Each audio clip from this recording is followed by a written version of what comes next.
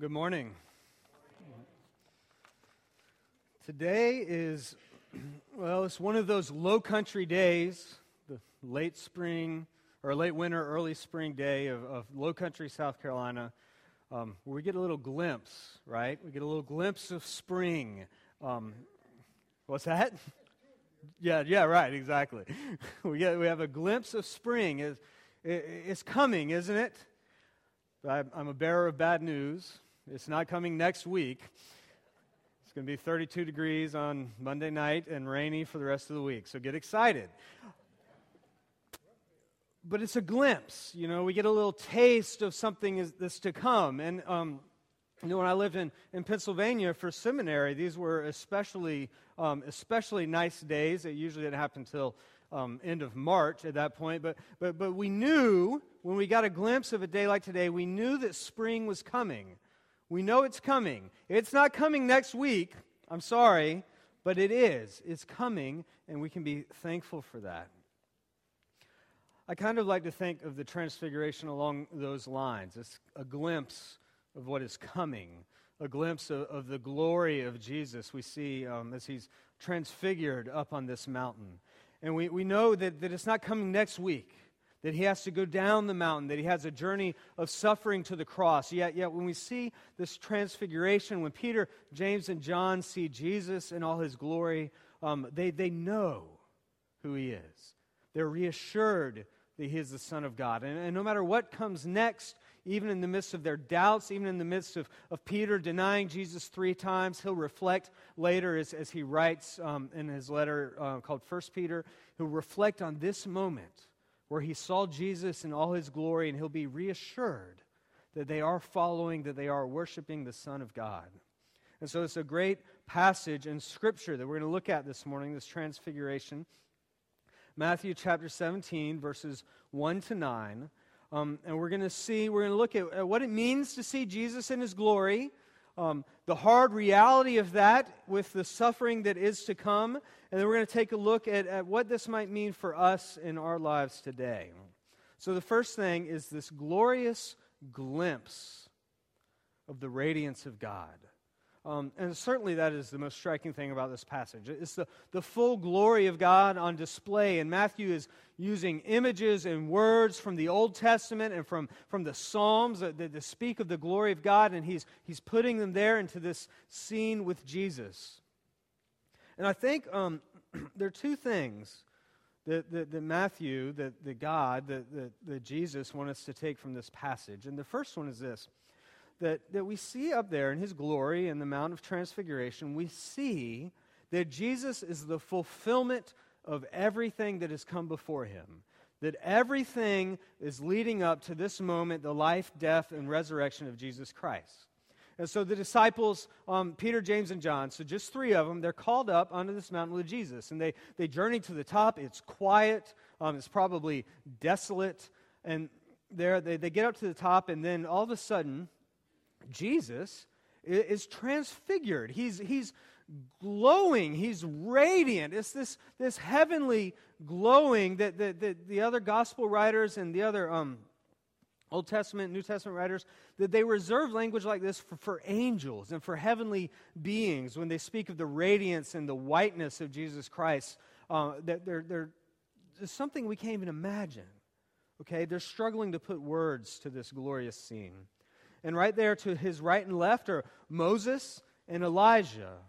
And they're talking, we learn in other Gospels. They're conversing, and the disciples see this, and they see Jesus in all his glory. Now, what's the symbolism of Moses and Elijah? Well, Moses, if you'll recall, is the greatest of the Old Testament prophets. He was called out by God. He led Israel out of slavery and bondage in Egypt into freedom, into new life in the Promised Land. And there, before Moses died, there was a promise. And God said, one day, I'm going to send another prophet, one who is greater than Moses, one who will deliver you yet again. And from that day on, Israel had plenty of prophets. They had Joshua first, and then they had all the judges, and they had kings like Saul and David, and prophets like Elijah and Elisha and Isaiah and Jeremiah and Amos and Hosea, and the list goes on and on. And the simple fact of the matter is that none of these prophets, none of them came even close to the glory of Moses. And so there's this waiting, this anticipation that somebody, something, someone is coming that's going to be greater, going to be more glorious than even Moses. And so we have Moses on one side. On the other side, we have Elijah, a famous great prophet and what they call an eschatological prophet. Elijah, if you remember, he didn't die, okay? Elijah didn't die. He went off into the wilderness, and God swept down in a flaming chariot and grabbed Isaiah and lifted him up into the heavens. He never died. And so there was this Jewish expectation. We see it in the last book in Malachi, I think it's Malachi, that Elijah was supposed to return before the Messiah would come. And so we have Elijah, the greatest of the prophets, the greatest, or great prophet predicting, leading up to the return of the Messiah. And right there in the middle, Moses, Elijah, right there in the middle is Jesus. And what happens? A voice, right? A voice comes down from heaven, and the voice says, talking about Jesus, he says, "This is my beloved Son. With him I am well pleased. Listen to him." And all of a sudden, Moses is gone. Elijah is gone, and the only one left is Jesus Christ. He exceeds Moses and Elijah by far. He is everything Moses was and more. He's the prophet that is to come. He is everything Elijah predicted and more, the Messiah to save Israel. And here he is on the mountain in all his glory. "This is my beloved Son, with whom I am well pleased." We see in this passage of the Transfiguration that Jesus is the fulfillment of God's saving work, the fulfillment of Moses and Elijah. And the second thing we see is we see Jesus in all his heavenly splendor, if you will. We see the veil removed, the curtain pulled back to see who Jesus really is, who he was before his incarnation, who he is in his resurrection, is this glorious Son of God in full radiance, full splendor, the glory of God up there on the mountain as seen in Jesus Christ. This glimpse of heavenly glory. Now, what are we going to do with this presentation of Jesus like this? Well, I would suggest to you that it demands some sort of decision. It demands a decision because it was too often we want to look at Jesus and we want to think, well, he's a great man. He had some great teachings. But that's not what this is saying, is it?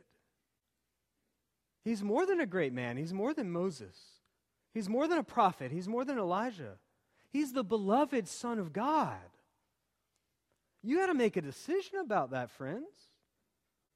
We can't pay lip service to Jesus or pretend to follow him. He's either the Son of God or he's not. But if he's not the Son of God, then he's just crazy. But if he is the Son of God, then we have to listen to him. And so we see in the Transfiguration Jesus in all his glory. The Transfiguration also points us to something else. It points us to the harsh reality of the cross. We have this glorious scene on the mountain, but we can't really fully understand it until we see what comes before and what comes after. And this Jesus in Matthew's gospel here, lifted up high and glorious, is surrounded on both sides of this presentation with suffering. If you look back to Matthew chapter 16, you'll remember that great story, Jesus and his disciples there in Caesarea Philippi, and just a city kind of close to the coast, and Jesus asks them, he says, Who do the crowds say that I am? Now, that's an easy question to answer. Who do other people say that I am? And the disciples say, well, some say that you're Elijah, that you've returned, that you're a prophet. Others say you're a prophet like John the Baptist. And so that's great. That's an easy answer. But then he looks at them and he says, Who do you say that I am? Who do you say that I am, disciples? And Peter, in this moment of incredible transparency, he sees it. And he says, You are the Christ. You're the Messiah. And Jesus says, yes, Peter. Blessed are you, Simon, son of John.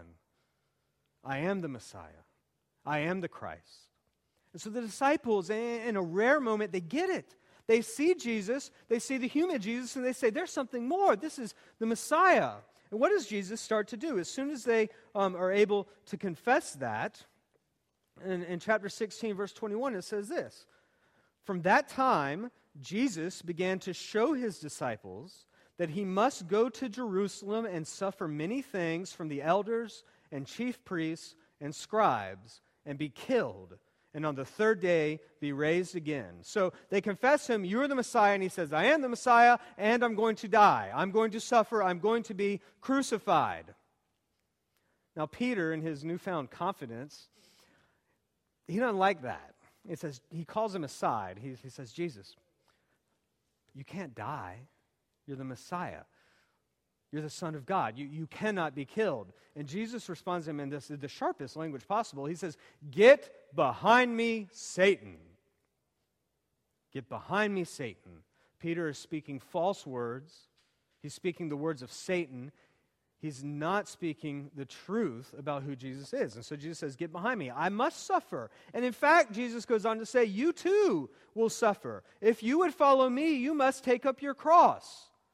You don't carry a cross unless you're going to be crucified. If we're going to follow Jesus, if the disciples are going to follow Jesus, they have to follow him all the way to Jerusalem in his death. Death right here on the very front end of the transfiguration. And then death on the back end. They're coming down the mountain. Okay? They're coming down the mountain, and Jesus says, the disciples ask him, are you Elijah? And Jesus says, no, Elijah's already come. I tell you that Elijah has come, and they did not recognize him. But they did to him whatever they pleased. He was talking about John the Baptist. They didn't know that this was a preview of the Messiah, and John the Baptist was beheaded. So also the Son of Man will certainly what? Suffer at their hands. The Son of Man will suffer. And then he gets with all the disciples, and as they were gathering in Galilee, Jesus said to them, the Son of Man is about to be delivered into the hands of men. They will kill him, and he will be raised on the third day. And the disciples were greatly distressed. So I hope you can see that in this Matthew's narrative, we go from this confession of Jesus as Messiah to this prediction of suffering, up onto the mountain transfiguration, and then back down into suffering.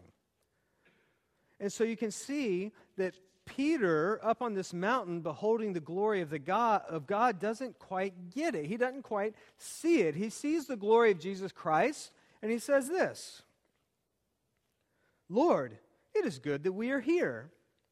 If you wish, I will make 3 tents here, one for you, one for Moses, and one for Elijah. Peter's totally forgotten about this idea of suffering, and he sees the glory of God, and he does what any one of us would have done. He wants to hang on to it. He don't want to let it go. He wants to confine it. He says, we'll build a tent. We'll camp out. You, Moses, Elijah, we'll all just hang out here on the top of this mountain and enjoy each other forever. That's what he wants. That's what he desires. Who wouldn't want that? But Peter doesn't get it. He doesn't understand that the glory of Jesus Christ is incomplete, is not full, unless we understand the suffering that he must endure. We cannot understand the glory of the transfiguration without the suffering and the cross.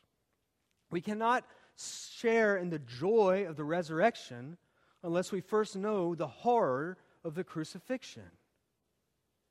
The next mountain that Jesus will climb is Golgotha. He'll climb a mountain to be nailed to a cross. This time he's on a mountain and he hears the voice of God, this is my beloved Son with whom I am well pleased. The next mountain he climbs, he won't hear God at all. In fact, he'll cry out, my God, why have you forsaken me? We can't know the glory of Jesus Christ without the suffering of the cross. We can't see Jesus in his glorious white radiance without his humble and bloody nailed hands. it's this great paradox of God that somehow in his glory there is great suffering, and somehow in his suffering there is great glory. That's what the Transfiguration is pointing us to. So what then does this mean, this glory, this glorious God and this suffering Messiah? How are we to put all of this together?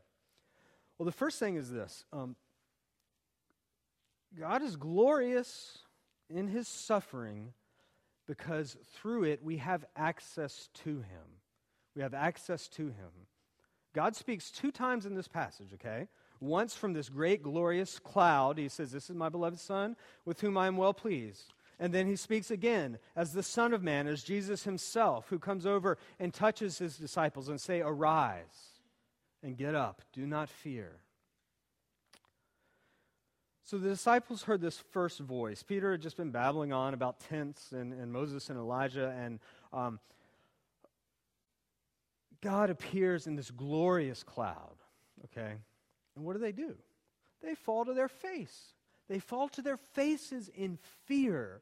Now, this is a common reaction throughout the Old Testament. When people see the glory of God, they fall down and they are afraid. It happened in Exodus. The people couldn't even touch the mountain that the glory of God surrounded because they would certainly die. It happened with Isaiah, who received this vision, who was called up into the throne room of God. He beheld the glory of God in the temple, and what did he say? He didn't say, "Wow, this is really cool." He said, "Woe, woe is me. I'm a man of unclean lips. I come from a people of unclean lips." He surely thought at that moment that he was dead because he's a sinful man. He can't be in the presence of an infinitely holy God. It's interesting, if you go back to Genesis 2, Adam and Eve, they had no problem being in the presence of God. They walked with God in the cool of the garden. That was before sin. But once sin entered the picture, once we started disobeying God, once we turned on him and sought to find fulfillment and worship other things, we were separated. We couldn't be in God's presence. God put a flaming sword to guard the entrance to Eden because God could not be in the presence of sinful man. Holy God and sinful man, they're incompatible. And so the disciples on the Mount of Transfiguration saw the glory of God, and they fell to their faces in fear. And what happens? All of a sudden they look up. Well, they don't look up, actually. They hear a voice, "Arise." And they look up, and Moses is gone, and Elijah is gone. Cloud, the pillar of fire and smoke is gone. And all that is left standing before them is Jesus Christ, their friend, their rabbi, the one who would be their Savior. And what does Jesus say to them? These great comforting words, "Rise and have no fear." Friends, the only way that we can even approach the glory of God is through the Son. The only way that we can come to him clean and washed and forgiven of our sin is through the Son who died for us, who gave his life for us, who took the penalty for sin on his own shoulders. And so he cries out, because he's on the cross, you see, Jesus has inherited all of our sin. And so he cries out, "Why have you forsaken me?" Jesus at that moment does not know the presence of God, because at that moment on the cross, the innocent Christ is covered in our sin so that we can be forgiven. And so when you make this decision, when you see Christ in his glory, you have to make this decision. Am I going to receive him in my suffering? Am I going to accept the offer he's put on the table? Do I want the forgiveness of sin that comes through the cross of Jesus Christ so that I can share in his resurrection? New life. Do you want that, friends? That's what the Transfiguration is pointing us to. And then finally, the Transfiguration, while it shows us the access that we have to God through Christ, it is also an invitation. For those of us who have received that access, we're invited to follow Jesus. God says, "This is my beloved Son, with whom I am well pleased. Listen to him." What are we supposed to listen to? Well, Jesus told us a few verses earlier. If you would follow me, you must take up your cross. If we want to follow Jesus, if we want to accept this invitation of the transfiguration, then we have got to be willing to take up our crosses. We have got to be willing to suffer. Paul says we're called actually to rejoice in our suffering because it means we're following Jesus Christ. And so what he's saying is this world's not going to be easy. People aren't going to like you. When you profess Jesus Christ, you do so winsomely and you do so lovingly, but you can expect folks to persecute you, to ostracize you. You can expect attack on all angles, spiritual attack from Satan, because he certainly doesn't like what you're doing. But if we want to share in the glory of God, we've got to first share in the suffering, right? And so as we head into Lent, where the church calendar is set up in a way that we are invited to share in the suffering of Jesus Christ as he makes this journey down from the mountain of the Transfiguration and up to the mountain of Golgotha. We're invited to join him and to reflect on our lives, reflect on the ways we've fallen short of God. Maybe take up a spiritual discipline or two. Maybe choose something that you want to fast from, that you don't want to, that you want to withhold from yourself, so that you might know Christ more closely. That's the invitation of the Transfiguration, is that we would share in the sufferings of Jesus Christ. And so I will leave you with that. We have access, friends. We have forgiveness. We have the love of God. And if you've received that, then we have this invitation to follow him to the cross, but on the other side of the cross, to the resurrection, so that we know in our sufferings, that we know in the painful places of this world, we have this glimpse of God's glory that we hold on to, because one day we will share in that. We'll share in the glory of God forever, provided we first share in his suffering and death. Let's pray.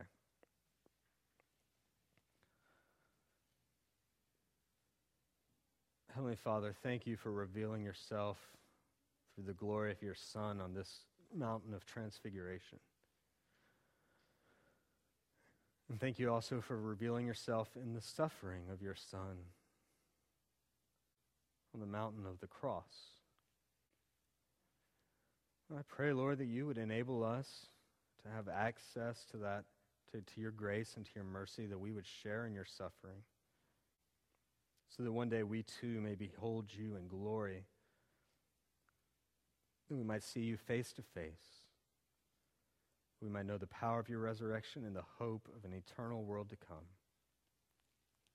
And we ask this through your Son, your beloved Son, our Savior, Jesus Christ. Amen. Please stand.